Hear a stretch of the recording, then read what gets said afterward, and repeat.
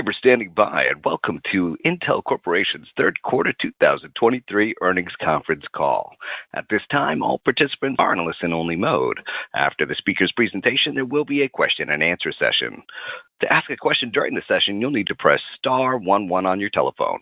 If your question has been answered and you'd like to remove yourself from the queue, simply press star 11 again. As a reminder, today's program is being recorded. And now I'd like to introduce your host for today's program, Mr. John Pitzer, Corporate Vice President of Investor Relations. Please go ahead.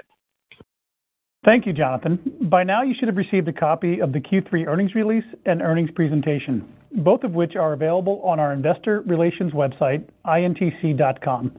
For those joining us online today, the earnings presentation is also available in our webcast window. I'm joined today by our CEO, Pat Gelsinger, and our CFO, David Zinsner. In a moment, you will hear brief comments from both, followed by a Q&A session. Before we begin, please note that today's discussion does contain forward-looking statements based on the environment as we currently see it, and as such, they are subject to various risks and uncertainties. It also contains references to non-GAAP financial measures that we believe provide useful information to our investors. Our earnings release, most recent annual report on Form 10-K, and other filings with the SEC provide more information on risk factors that could cause actual results to differ materially from our expectations. They also provide additional information on our non-GAAP financial measures, including reconciliations where appropriate to our corresponding GAAP financial measures.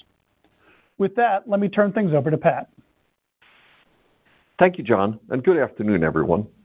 Before we begin, given our significant and now almost 50-year presence in Israel, we are deeply saddened by the recent attacks and their impact on the region. Our utmost priority is the safety and welfare of our people in Israel and their families. But I also want to recognize the resilience of our teams as they have kept our operations running and our factory expansion progressing. Our thoughts are with all of those affected by the war, and I am praying for a swift return to peace. Turning to our results, we delivered an outstanding Q3, beating expectations for the third consecutive quarter. Revenue was above the high end of our guidance, and EPS benefited from both strong operating leverage and expense discipline. More important than our standout financial performance were the key operational milestones we achieved in the quarter across process and products, Intel Foundry Services, and our strategy to bring AI everywhere. Simply put, this quarter demonstrates the meaningful progress we have made towards our IDM 2.0 transformation. The foundation of our strategy is reestablishing transistor power and performance leadership. While many thought our ambitions were a bit audacious when we began our 5 nodes and 4-year journey roughly 2.5 years ago, we have increasing line of sight towards achieving our goal. Intel 7 is done with nearly 150 million units in aggregate of Alder Lake, Raptor Lake, and Sapphire Rapids already in the market. In addition, Emerald Rapids has achieved product release and began shipping this month. In Q3, we began initial shipments of Meteor Lake on Intel 4, which we are now aggressively ramping on the most productive fleet of EUV tools in the industry, providing us with a greater than 20% capital efficiency advantage compared to when EUV tools were first launched. High-volume EUV manufacturing is well underway in Oregon and more recently in Ireland. Our Fab 34 in Ireland represents the first high-volume EUV production in Europe, underscoring our commitment to establish geographically diverse and resilient supply. We are the only leading-edge semiconductor manufacturer at scale in every major region of the globe. Our Intel 3 process is tracking to be manufacturing ready by year-end, supporting our first 2 Intel 3 products, Sierra Forest and Granite Rapids. In fact, our production stepping of Sierra Forest is already out of fab, and what we expect to be the production stepping of Granite Rapids has already taped in and is in the fab now. We are particularly excited by our move into the Angstrom era with Intel 20A and Intel 18A. Adding to our accelerating adoption of EUV are 2 key new innovations, RibbonFET and PowerVia, representing the first fundamental change to the transistor and process architecture since we commercialized FinFET in 2012. I have been studying SEM diagrams for almost 40 years. RibbonFET and PowerVia are true works of art, the most exquisite transistors ever created. We expect to achieve manufacturing readiness on Intel 20A in the first half of 2024. Arrow Lake, our lead product on 20A, is already running Windows and demonstrating excellent functionality. Even more significant, we hit a critical milestone on Intel 18A with the 0.9 release of the PDK with imminent availability to external customers. In simple terms, the invention phase of RibbonFET and PowerVia is now complete, and we are racing towards production-ready, industry-leading process technology. Our first products on Intel 18A will go into fab on schedule in Q1 24 with Clearwater Forest for servers, Panther Lake for clients, and of course, a growing number of IFS test chips. We expect to achieve manufacturing readiness for Intel 18A in second half 24, completing our incredible 5 nodes in 4 years journey on or ahead of schedule.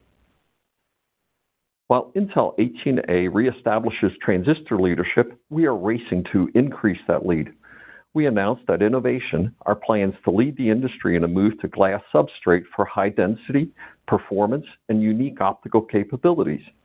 We also announced our plans to begin installation of the world's first high-NA EUV tool for commercial use by the end of the year to continue our modernizations and infrastructure expansions of our Gordon Moore Park in Oregon, home of our technology development team.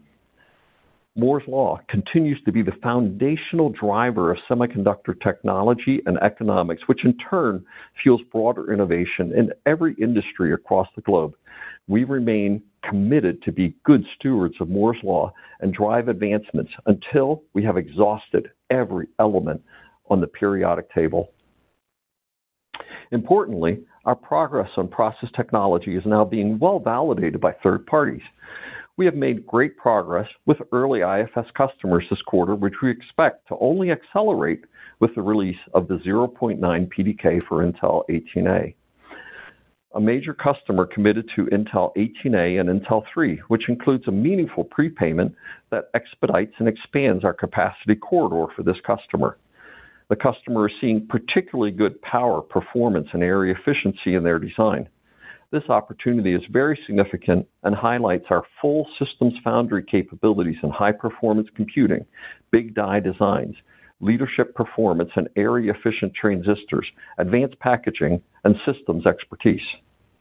In addition, we are extremely pleased to announce today that we have signed with 2 additional 18A customers. Both are particularly focused in areas of high-performance compute and benefiting from power performance per unit silicon area. We have also made substantial progress with our next major customer and are expecting to conclude commercial contract negotiations before year-end. Finally, we were also very happy to expand our growing foundry ecosystem by completing our strategic partnership with Synopsys in Q3 to include IP for Intel 3 and Intel 18A for both Intel internal and external foundry customers. With the rise of AI and high-performance computing applications, our advanced packaging business is proving to be yet another unique advantage. We have seen a surge of interest in our advanced packaging from most leading AI chip companies. With capacity corridors quickly available, this is proving to be a significant accelerant and on-ramp for Intel foundry customers. During the quarter, we were awarded 2 customer AI designs for our advanced packaging, and with an additional 6 customers in active negotiations, we expect several more awards by year-end.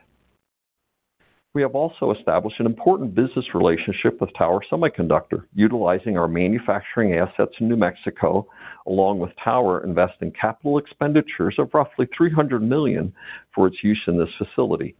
This represents an important step in our foundry strategy, improving cash flows by utilizing our manufacturing assets over a significantly longer period of time.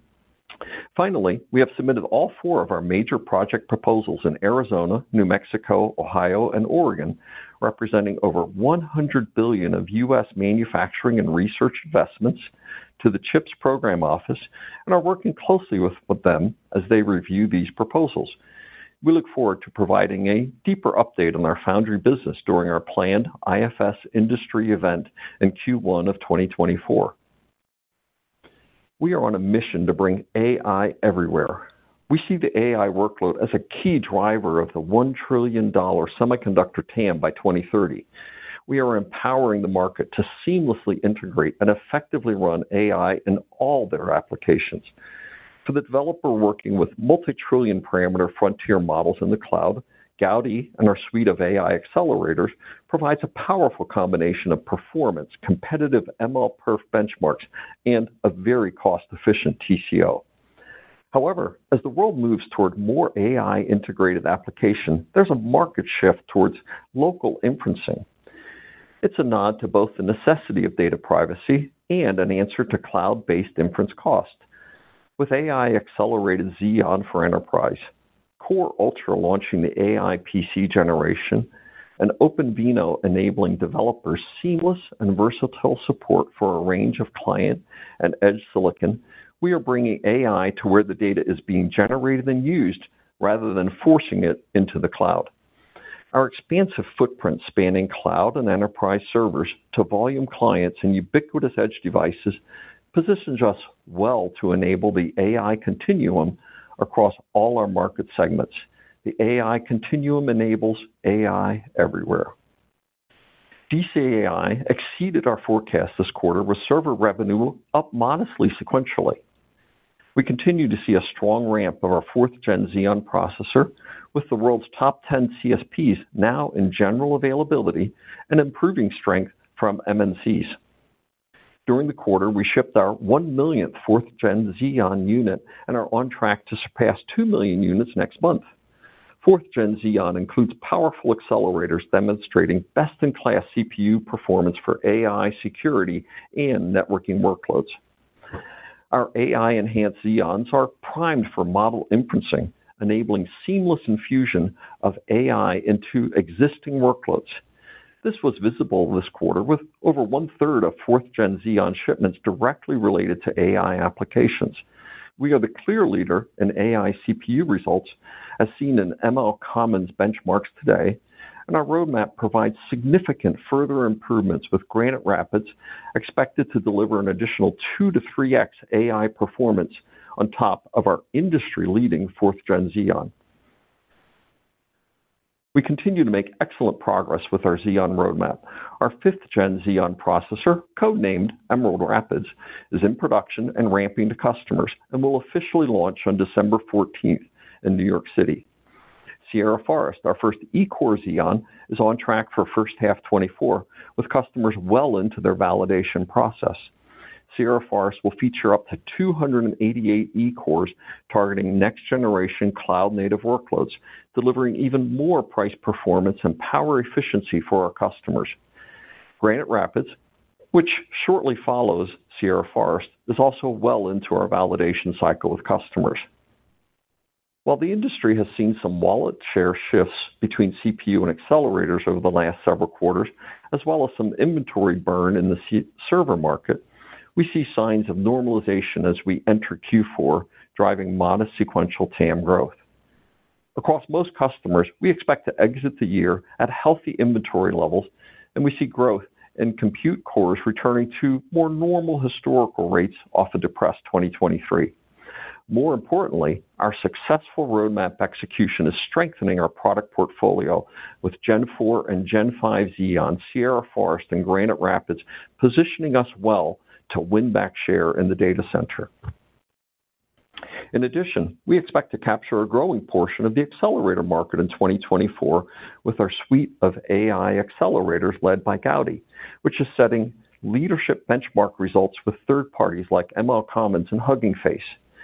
We are pleased with the customer momentum we are seeing from our accelerator portfolio and Gaudi in particular, and we have nearly doubled our pipeline over the last 90 days. As we look to 2024, like many others, we now are focused on having enough supply to meet our growing demand. Dell is partnering with us to deliver Gaudi for cloud and enterprise customers with its next-generation PowerEdge systems, featuring Xeon and Gaudi AI accelerators to support AI workloads ranging from large-scale training to inferencing at the edge. Together, With Stability.ai, we are building one of the world's largest AI supercomputers entirely on 4th-gen Xeon processors and 4,000 Intel Gaudi 2 AI accelerators. Our Gaudi roadmap remains on track with Gaudi 3 out of the fab, now in packaging, and expected to launch next year. And in 2025, Falcon Shores brings our GPU and Gaudi capabilities into a single product.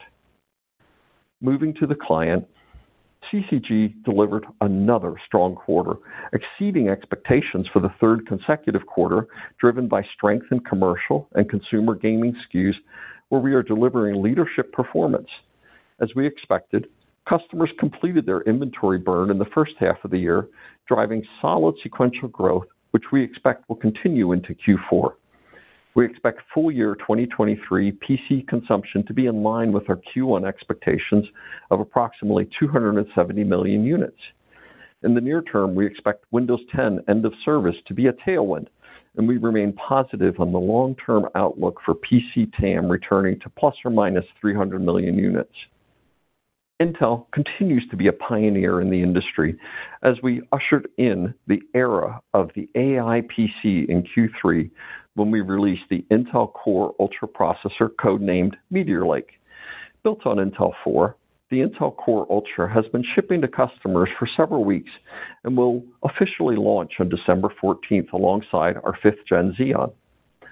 The Ultra represents the first client chiplet design enabled by Foveros advanced 3D packaging technology, delivering improved power efficiency and graphics performance.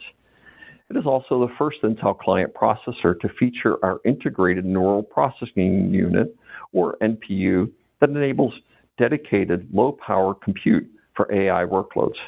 Next year, we will deliver Arrow Lake as well as Lunar Lake, which offers our next-gen NPU, ultra-low power mobility, and breakthrough performance per watt. Panther Lake, our 2025 client offering, heads into the fab in Q1 24 on Intel 18A. The arrival of the AI PC represents an inflection point in the PC industry not seen since we first introduced Centrino in 2003. Centrino was so successful because of our time-to-market advantage, our embrace of an open ecosystem, strong OEM partnerships, our performance silicon, and our developer scale. Not only are these same advantages in place today, they are even stronger as we enter the age of the AI PC. We are catalyzing this moment with our AI PC acceleration program with over 100 ISVs already participating, providing access to Intel's deep bench of engineering talent for targeted software optimization, core development tools, and go-to-market opportunities.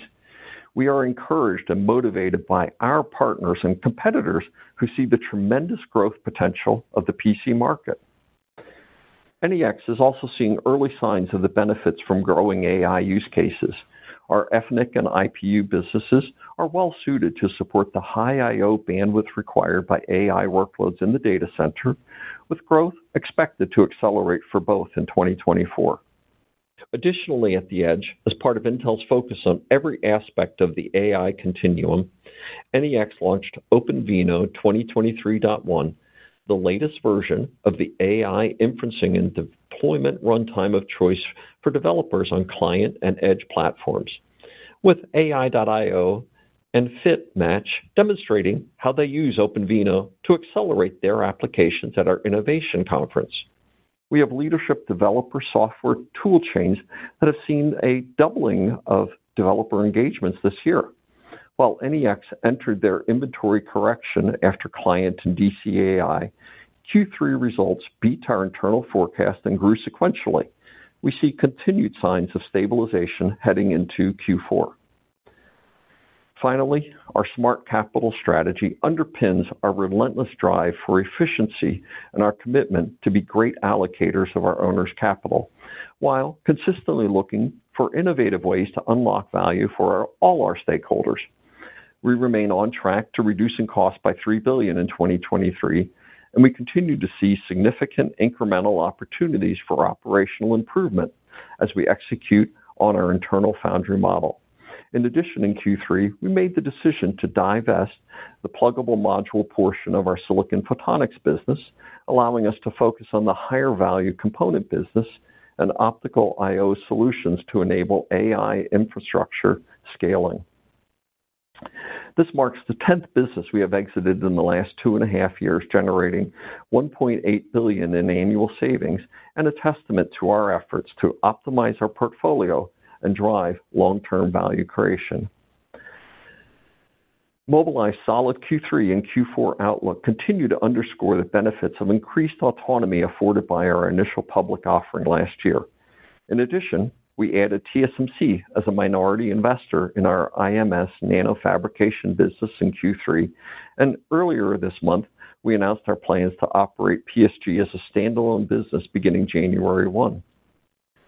Similar to Mobileye and IMS, this decision gives PSG the mandate, focus, and resources to better capitalize on their growth opportunities. We plan to report PSG results as a standalone segment in Q1 to bring in private investors in 2024 and to create a path to an initial public offering over the next 2 to 3 years. In summary, we continue to deliver tangible progress 2.5 years into our transformation journey. We are on track with 5 nodes in 4 years.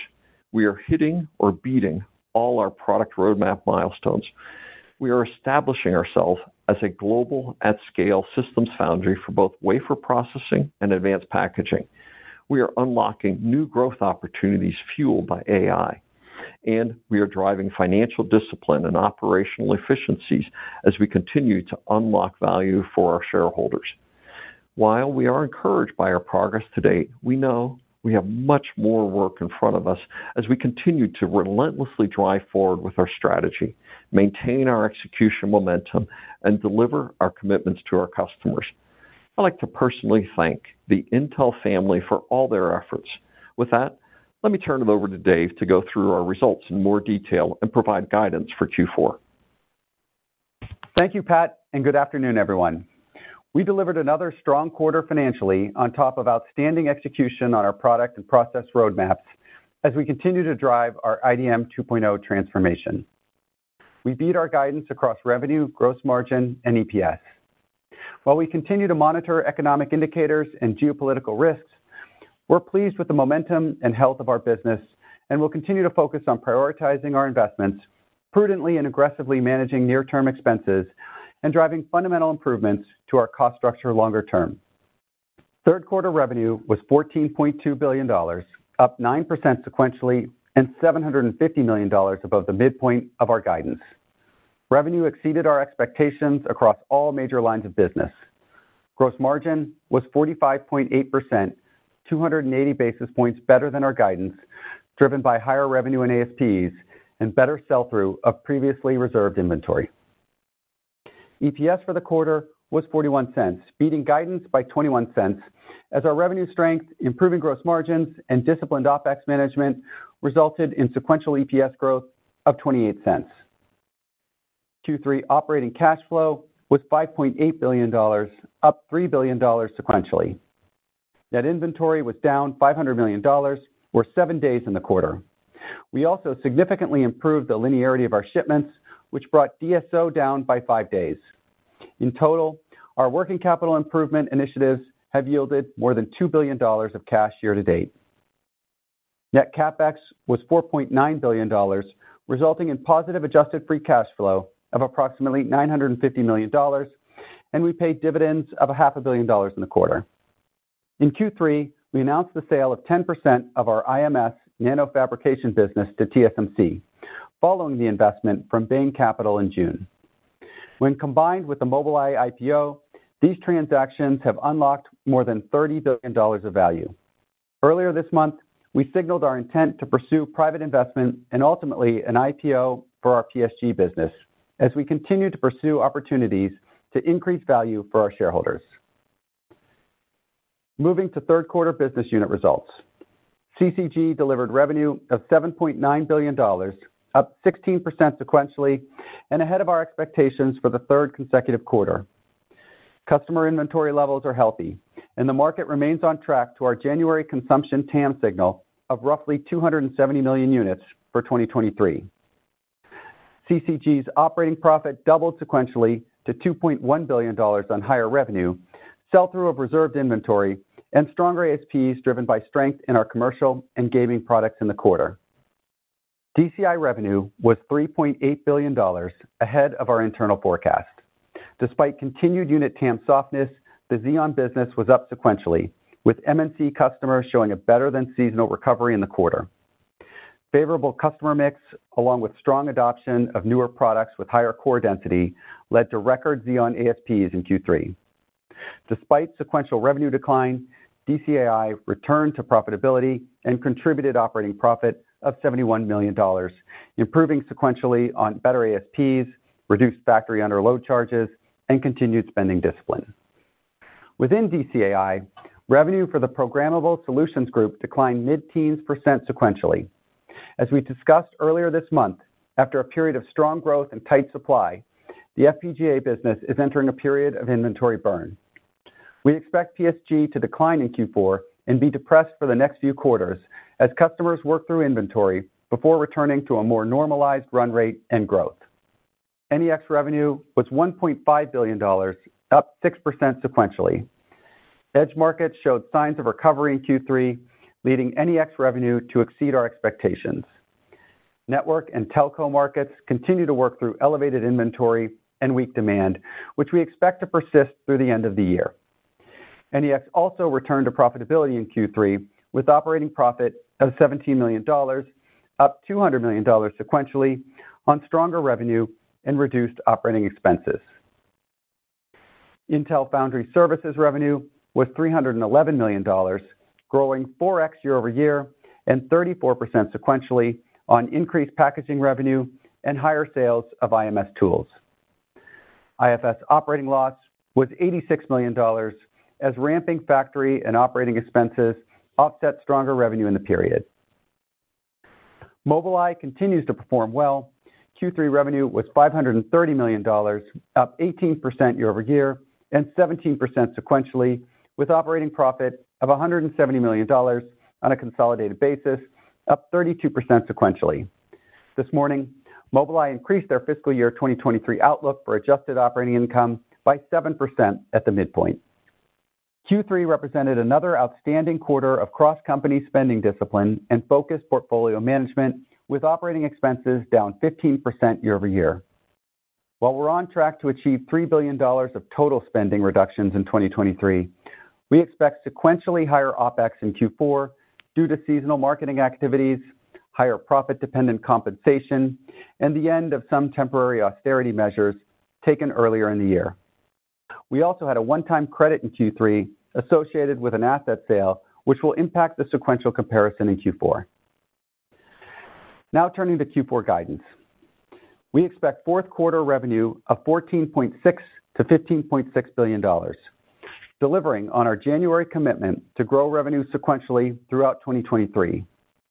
In the client business, we're encouraged by the return of historical purchasing cycles as our channel checks, partner feedback, and ASPs all point to healthy inventory levels and growing demand. We expect moderate sequential growth from DCAI, with Xeon strength more than offsetting a decline in PSG, and continued recovery in edge markets, roughly offsetting persistent network weakness. At the revenue midpoint of $15.1 billion, we expect gross margin to flow through at approximately 60% of revenue growth, resulting in Q4 gross margin of approximately 46.5%, with a tax rate of 13% and EPS of 44 cents. We continue to operate under our Smart Capital framework. In Q3, we received a capital grant from the state of Ohio and our first foundry prepay. In addition, we continue to work with the U.S. CHIPS Office on their review of our 4 U.S. applications, and we continue to work with Germany, Poland, and the European Commission on our planned expansions in Europe. There are no changes to our prior forecast of mid-30s% net capital intensity across 2023 and 2024 in aggregate. Capital offsets will trend towards the higher end of our 20 to 30% range in that time frame, though we do expect the vast majority of those offsets to land in 2024. In closing, Q3 was Intel's strongest quarter since we began our transformation. We achieved significant milestones toward regaining process leadership on Intel 18A, delivered Meteor Lake and Emerald Rapids on time, secured multiple wafer and advanced packaging foundry customers, and delivered another quarter of financial results that exceeded our expectations on both the top and bottom lines. We will continue to make significant investments as we execute the IDM 2.0 strategy, and we remain confident and committed to our long-term financial targets. We're participating in a large and growing semiconductor TAM. Our foundry and AI assets are showing great momentum in the market. We're steadily closing structural cost gaps, and we continue to make progress toward delivering the financial returns that we and our owners expect. With that, let me turn the call back over to John. Thank you, Dave. We will now transition to the Q&A portion of our call. As a reminder, and as is our normal practice, we would request that each of you ask one question with a brief follow-up question to be able to get to as many of your questions as possible. With that, Jonathan, can we go to our first caller? Certainly. One moment for our first question.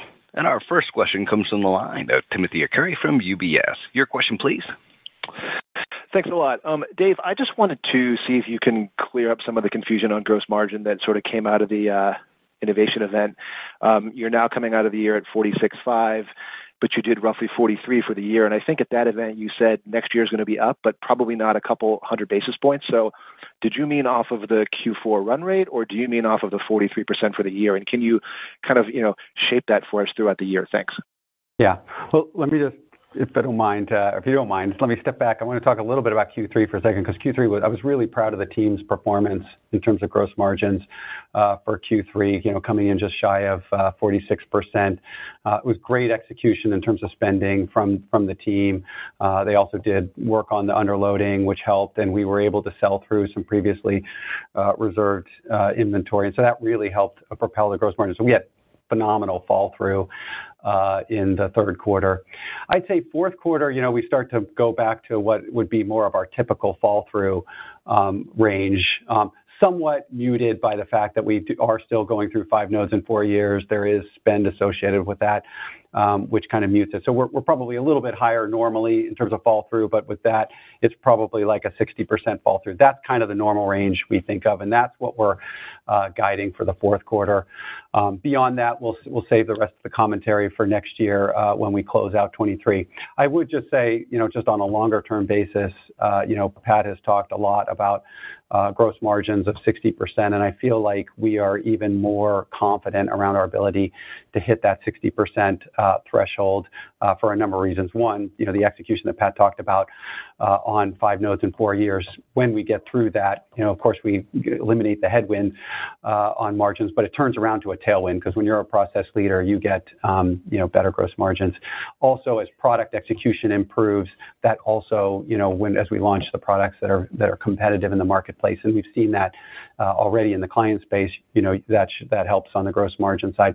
But then more importantly, maybe the thing that's near and dear to my heart is this internal foundry model that we've built, where we're now measuring the manufacturing and TD organization as a separate P&L. We'll officially do that next year, and we'll segment report it that way. But we're already this year starting to look at it that way in operations reviews. We're starting to do the planning for next year with that lens. We're doing the long-term plan in that lens.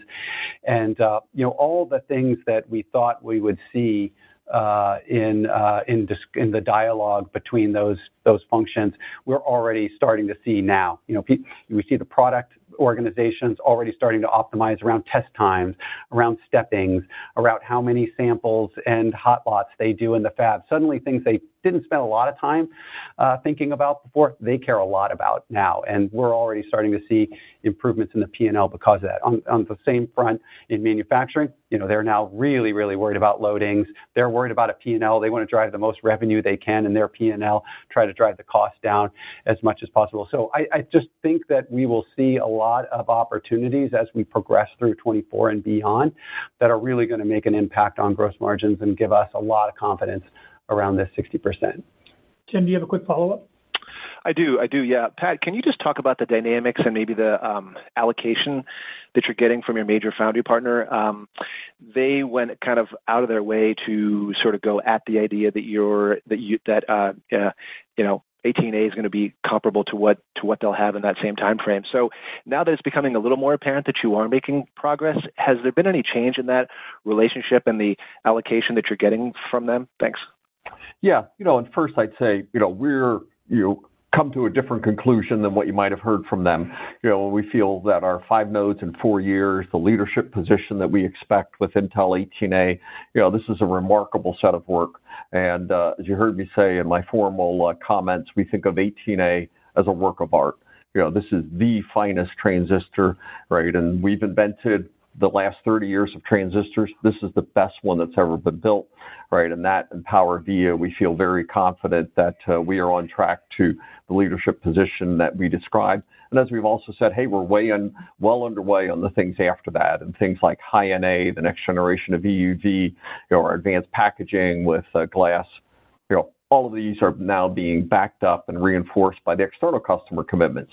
3 18A customers now, making commitments. The prepay customer I spoke about earlier, 2 additional customers.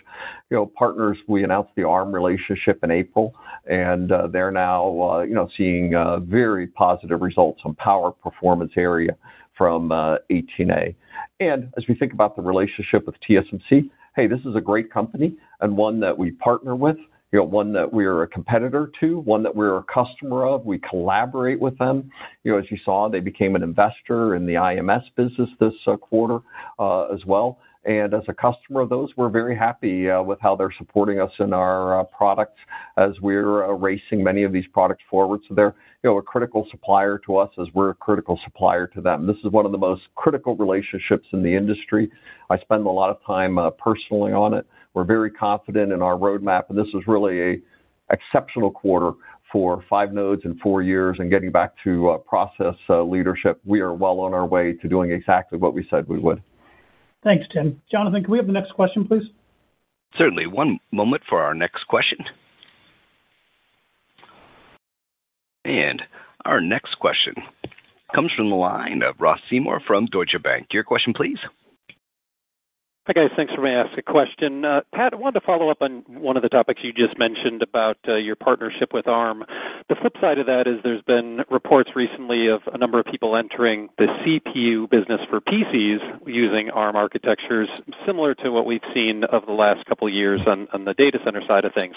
Can you just talk about the competitive landscape of x86 versus ARM, and potentially more importantly, if in fact ARM was gaining traction, would you consider using that architecture and kind of broaden your technology internally? Yeah, thank you, Ross. And, overall, I think, what you're seeing is the industry's excited around the AI PC.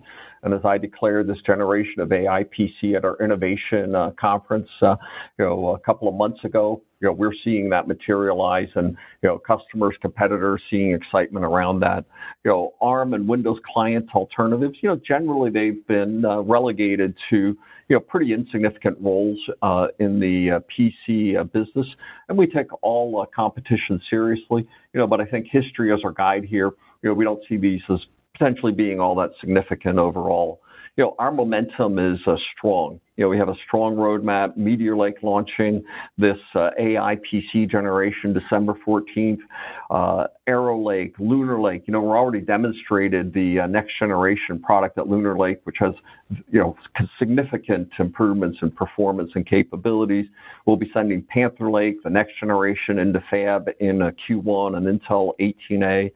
We announced our AI acceleration program, which already has over 100 ISVs part of it. We'll have, we expect in the next 2 years, over 100 million x86 AI enhanced PCs in the marketplace. This is just, an extraordinary amount of volume, the ecosystem benefits that brings into the marketplace. And thinking about other alternative architectures like ARM, we also say, wow, what a great opportunity for our foundry business. And, given the results I referenced before, we see that as a unique opportunity that we have to participate in the full success of the ARM ecosystem, or whatever market segments that may be, as an accelerant to our foundry offerings, which are now becoming, we think, very significant around the ARM ecosystem with our foundry packaging and 18A wafer capabilities as well. Ross, do you have a quick follow-up? Yeah, I do. One for Dave. The OpEx side of things, you guys did great in the third quarter. You talked about it going up in the fourth quarter, but I still think the full year is ahead of what you originally had targeted. How do we think about next year's OpEx just conceptually? I know you said you're going to have $3 billion in total cost savings this year, $8 to $10 billion longer term. What are the puts and takes on OpEx as we look into 2024? Yeah. So again, I back to the pride thing. I'm really proud of what we did in the third quarter and really what we've been able to execute for the year on that spend reduction. There was a lot of work associated with that. We had to drive a lot of obviously efficiency, but more importantly, as Pat talked about, we took 10 programs or product areas and either divested of them or closed them out in an effort to improve our spending. And as we see, and in addition to that, I would say that, we also looked at businesses where we thought we could dramatically unlock value. And we think we've done the three areas that we thought most likely unlock value. So I think from that perspective, we feel we're pretty done with the activities associated with spending. And so that said, we do think we'll see benefit from our internal foundry model, not only on the cost side, but also on the OpEx side. And so that's the area that we'll focus over the long term in terms of managing spending. And ultimately, the goal is to get to 60% gross margins, but it's also to get to 40% operating margins. So that does entail driving efficiency in OpEx, and we think there's plenty of opportunity. I'd say the same thing on OpEx that I said on gross margins. We'll save the fourth quarter or the 24 visibility for 24 when we close out 23. Perfect. Thank you, Ross. Jonathan, can we have the next question, please? Certainly. One moment for our next question. And our next question comes from the line of Joe Moore from Morgan Stanley. Your question, please. Great. Thank you. I think you talked about the Gaudi pipeline doubling in the last 90 days. So I guess you're nearing kind of $2 billion of visibility there. Can you talk to that a little bit? How much of that is training versus inference? Thank you. Yeah, thank you. And, overall, I just say, there's a surge of interest in this category, Joe. In the Gaudi business for us, we're coming from a small base, but it's expanding rapidly. We do see a mix of training opportunities and inferencing opportunities. When we go to the inferencing side of the workload, which we think will be the significant expansion of workload going forward, a few people generate models, a lot of people use them. Sort of like how many people do weather modeling? Not many. How many people use weather models? A lot. And that's how we think about training and inferencing. So the power, right, the market will be in the inferencing deployments, and that will be both a Gaudi play as well as a Xeon play. And I would point to the example that we spoke about, for instance, with Dell, where they really see bringing together both of those to give us a full portfolio of adding inferencing to existing workloads where our AI-enhanced Xeons will be strong, as well as creating farms for inference, or for training where Gaudi will be more of a play. Our interest in the interest that we've seen in Gaudi is a worldwide statement. So we have a demand portfolio that really sort of matches the Intel balance across all geographies. We've also seen a huge upsurge in the amount of dev cloud, where this provides the fast on-ramp to the Intel AI and all of our advanced silicon offerings. But I'd also say, Joe, that, this is a AI everywhere play, as I said in my formal comments, which is also edge and client as well. So we view it as edge, client, on-premise data center, as well as a cloud. And this AI continuum is a unique position for Intel that we think gives us, a very large opportunity to see this upside of capabilities that the AI workload is going to drive across all elements of computing. Joe, do you have a follow-up? Yeah, I do. Thank you. In terms of that Gaudi business, do you anticipate any impact from the China export controls?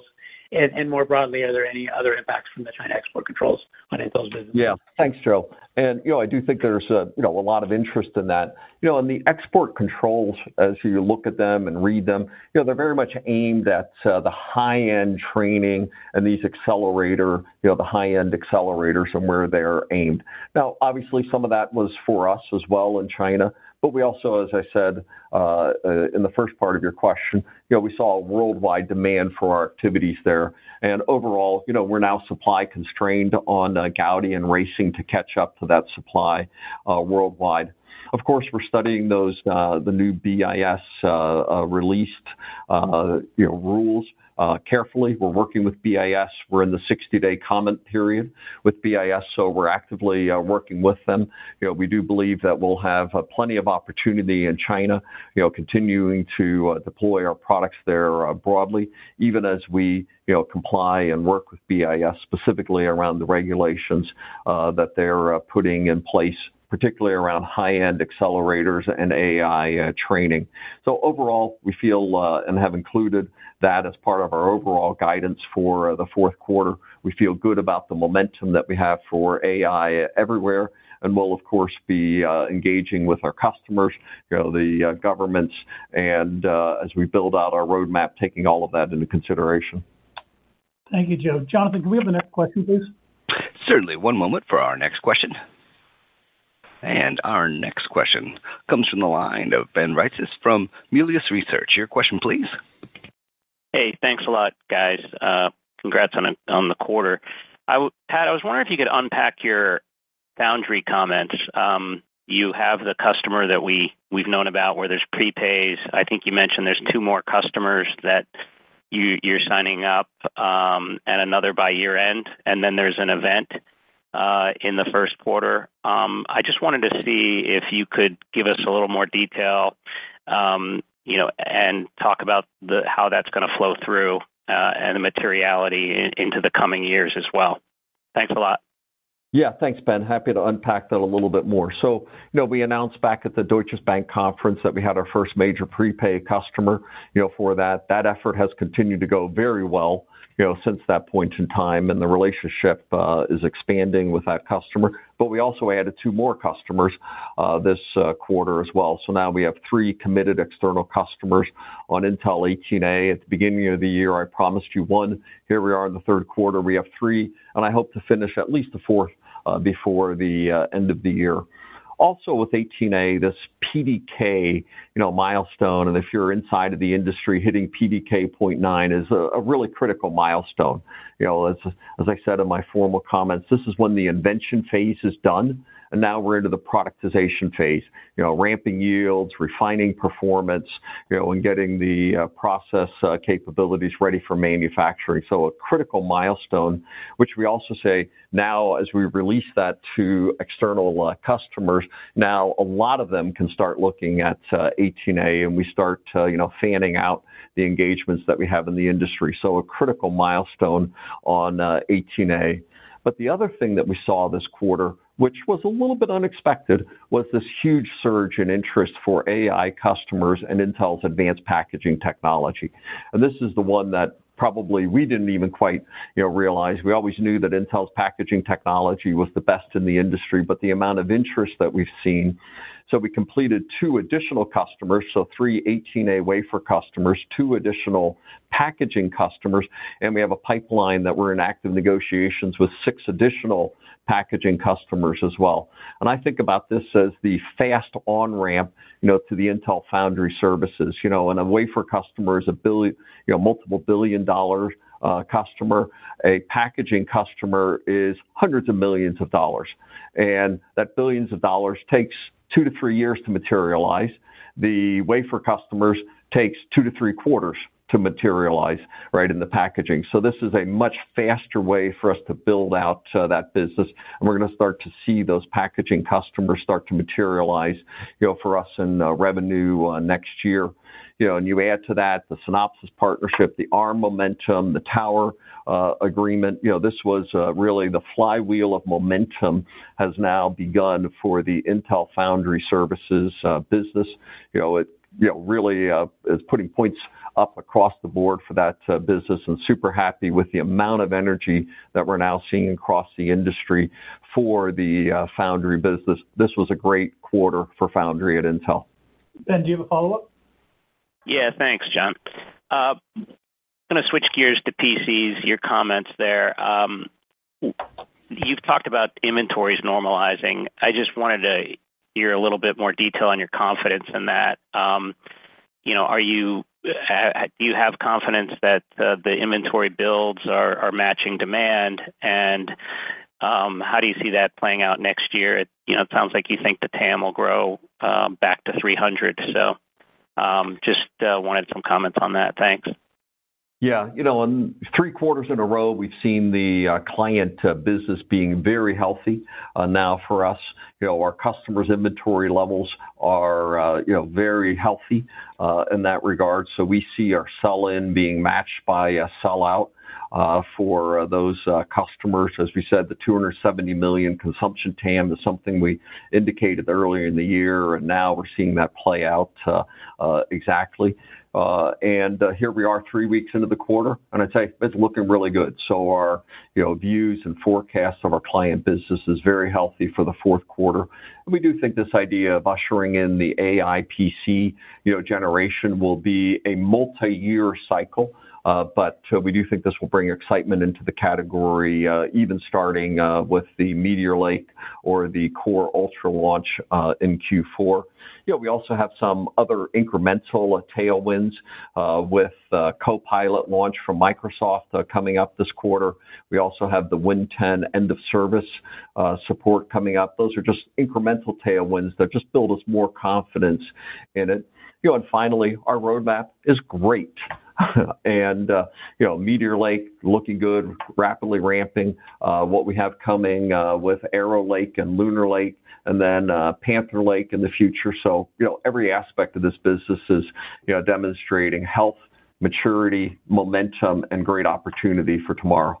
I just add one other thing. What we track the linearity of shipments. Linearity was really, really good in the third quarter, and it's off to a really good start for the fourth quarter. And generally, when you see, really steady shipment across the entire quarter, that's a good sign that you've kind of balanced out the inventory and you're really just kind of shipping in what's shipping out. Perfect. Thank you, Ben. Can we have the next question, please? Certainly. One moment for our next question. And our next question comes from the line of Ambrish Srivastava from BMO. Your question, please. Hi, thank you very much. This is either for Pat or for Dave. I just wanted to come back to the DCAI.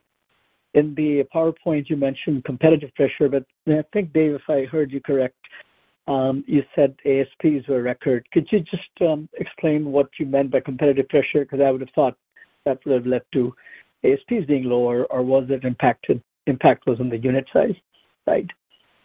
Yeah, and there's a couple things to unpack there. Just, our views of the quarter, we would have expected that we lost some market share. That was based on, competitive losses from last year, even that are just rolling through our customers. That said, we did a bit better than we thought we would in the quarter. We are ramping Sapphire Rapids, which has a higher ASP, more rapidly than we would have expected. Also, as we go to the higher core count versions, that drives up the per socket ASP more aggressively. So overall, we definitely feel those competitive pressures. And as I say, we're working for, issues that began years ago.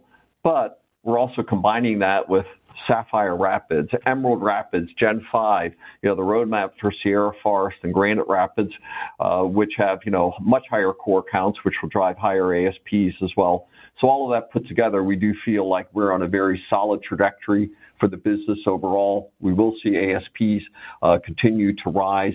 The roadmap's very healthy as we go forward, and I feel like the market and our customers are starting to feel that competitiveness come back to our business here, and looking forward to the benefits that a stronger Intel roadmap will offer to them and their businesses. Ambrish, do you have a follow-up question? I did. Thank you, John. I have a follow-up. Intel's showing pretty steady execution, and I can't say that in the last several years we haven't seen that. But just coming back to the long-term model that, Dave, you were talking about, can you just help us understand what are the parameters around that revenue, mix of the business? Because you would have an IFS which would be dilutive to gross margin, potentially not to operating margin. But what's the right way to think about that 60/40 in terms of the business mix and even size of the business? Yeah, I'd say I think the first thing to kind of improve the gross margins is going to be around getting ourselves finally to process leadership and getting the products completely. As Pat was talking about, the product roadmap improving significantly, getting to the to where we have definitive leadership across all products. I think those two things will drive a significant lift on the gross margins, irrespective of anything else we have on the business front. And then when I look at, as I talked about this internal foundry model, I just think there's so much low-hanging fruit on the cost side, both in the business units and also in the manufacturing TD, our kind of internal foundry business, that there's significant improvement that we can make on gross margins. Yeah, mix does have an impact on the business, and we have a wide range of products that that will have different margins, but almost all of them are punching below their weight right now. And as we improve all of them, that should lift the gross margins meaningfully over time. Thank you, Ambrish. Jonathan, can we have the next question, please? Certainly. One moment for our next question. And our next question comes from the line of Aaron Rakers from Wells Fargo. Your question, please. Yeah, thanks for taking a question, and also congrats on the execution in the quarter. It kind of going back to the prior question, just thinking about the trajectory of the ASP expansion in the data center segment.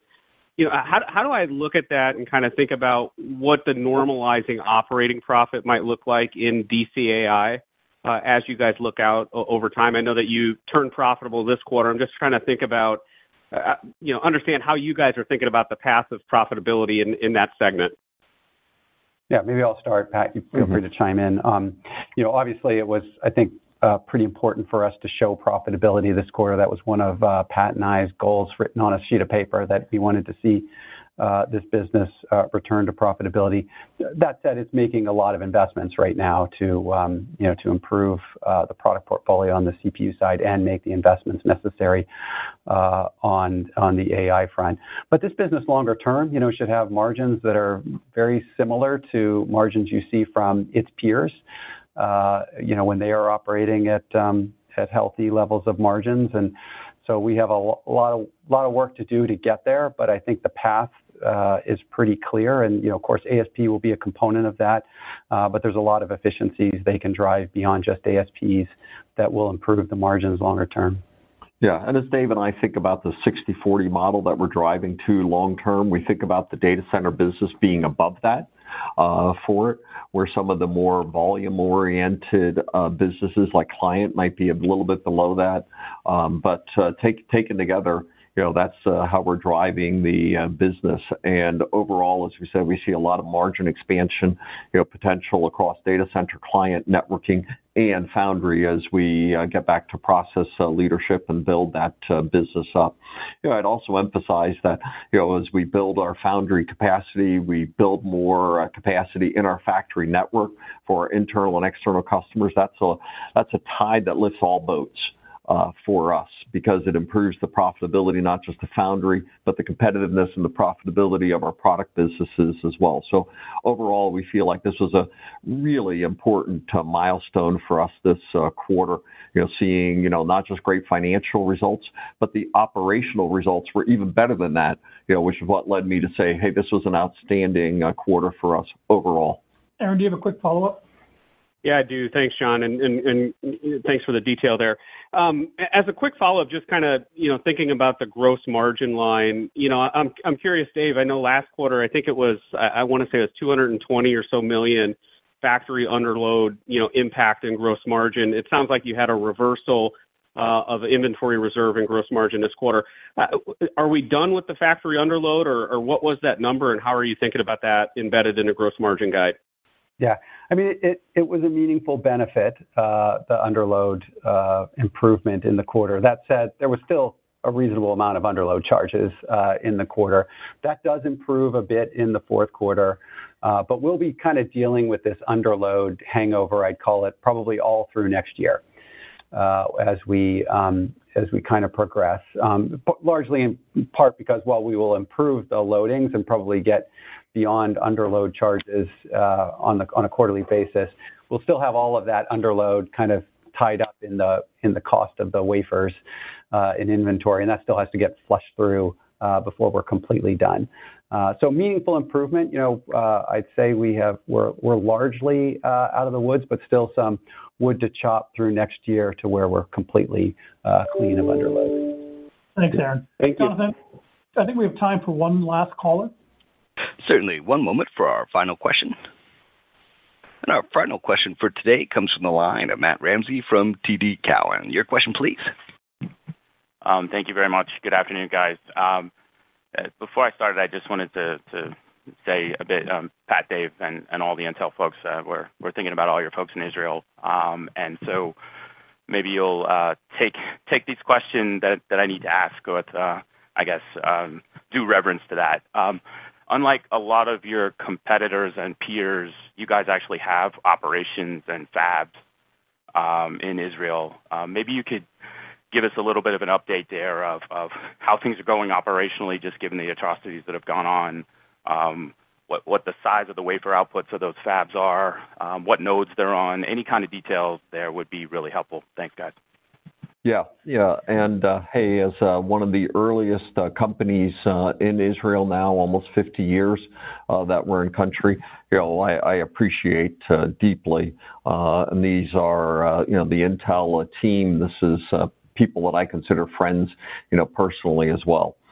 That said, the resilience of the Intel team is remarkable. And despite all of these challenges, we'll say they're not missing a single commitment. They're performing extremely well. We continue to deliver the products that they're working on and continuing to drive the factory operations and our factory expansions that we have there. That said, one of the benefits of Intel's multi-geo supply chain that we uniquely have in the industry is resilience. And, Intel 7 is running in the factory there in Israel. We also have 2 other locations that we run Intel 7. We're making sure that we have the resilience of our supply chain for all of those products so that we can be very assured, even as we're highly confident in the capabilities of our Intel Israel team to continue to perform despite the atrocities. We're also confident that we have a resilience in our core business model, that gives us flexibility to assure supply and continued operation across the globe, regardless of what issue you may have in Asia, Americas, Europe, Middle East. We're well positioned to deliver that for our customers across all of our operations. Matt, do you have a quick follow-up? Yeah, I do, and thanks for that, Pat. As my follow-up, one of the things that I keep getting asked about a ton is the CapEx swing that's happened towards Gen AI infrastructure, and I guess the way that I've been kind of phrasing the question is the video kill the radio star question, right? Is this the death of CPU growth in the data center? And I don't think it is, to be clear, but there's some out there that do. So, Pat, you made some comments in your script and in some other answers about return to normalcy on data center CPU from a growth perspective. Maybe you could give a few data points or anecdotes that might support that. Thank you. Yeah, and I do think there's clearly been the surge of interest in Gen AI, which has over a couple of quarters, driven a bias on the part of the cloud guys in particular to where do they put their floor space, where do they put their power budgets, right? And that's been driving largely a race for the largest system environments that they can put in place. That said, training of these large models is interesting, but the deployment of those models, the inferencing use of those models is what we believe is truly spectacular for the future. And some of that will run on the accelerators, but a huge amount of that is going to run right on Xeons as we bring AI into those applications, or AI-ification of existing applications. And given the leadership performance that we have on our Gen 4 for AI applications, that gets better with Gen 5. And when we deliver Granite Rapids, it gets 2 to 3x better, as I said in the comments. It gets even better as we go further out into the roadmap. So the ability for us to do inferencing at scale on our Xeon product line, we think is very profound as we go forward. The roadmap is very healthy. The combination of Gaudi and our Xeons, that is exactly what you heard Dell announce in their roadmap. And we're just seeing, I'll say, the normalcy of that in the buying behavior. We saw a very good uptick for our OEMs this quarter, as they're seeing their Xeon businesses. We're also seeing more ecosystem embrace. Our Dev Cloud, lots of customers coming on it, for both AI use cases on Xeon and on Gaudi. Key announcements like we had from Deloitte as they're partnering, with us across application optimization as well as AI development on Xeon platform. So overall, we feel pretty comfortable, that we're in a cycle that there will be growth in CPUs led by Xeon as well as accelerators, and Intel is going to be participating in both of those capacities in meaningful ways. And this is part of what we said is AI everywhere. AI at the edge, AI at the client, AI in the data center, and AI in the cloud. But inferencing will be the discussion topic, for the industry as we go into 24. That'll be done at scale, and much of that is going to be done on Xeons. So with that, let's just, thank you for joining us. Again, I want to reiterate our thoughts, for our resilient Intel team in Israel and for all of those in the region that are affected by recent events. I also want to thank you for joining us on the call again today and your interest in Intel. We appreciate the opportunity to update you, answer your questions, respond to that. Most important, we're excited by the momentum we're seeing. As I said, the financial results were great. The operational results were truly outstanding this quarter. And it's a confirmation of our foundry strategy, of our 5 nodes everywhere, of our AI everywhere strategy. And we do hope that you're able to join us for our launch of Emerald Rapids Gen 5, Meteor Lake Core Ultra in New York in December. And I do also hope to see you all at our Q1 Intel Foundry Day. Thank you. Good afternoon. Good night, wherever in the world you be. Take care and be safe. Thank you, ladies and gentlemen, for your participation in today's conference. This does conclude the program. You may now disconnect. Good day.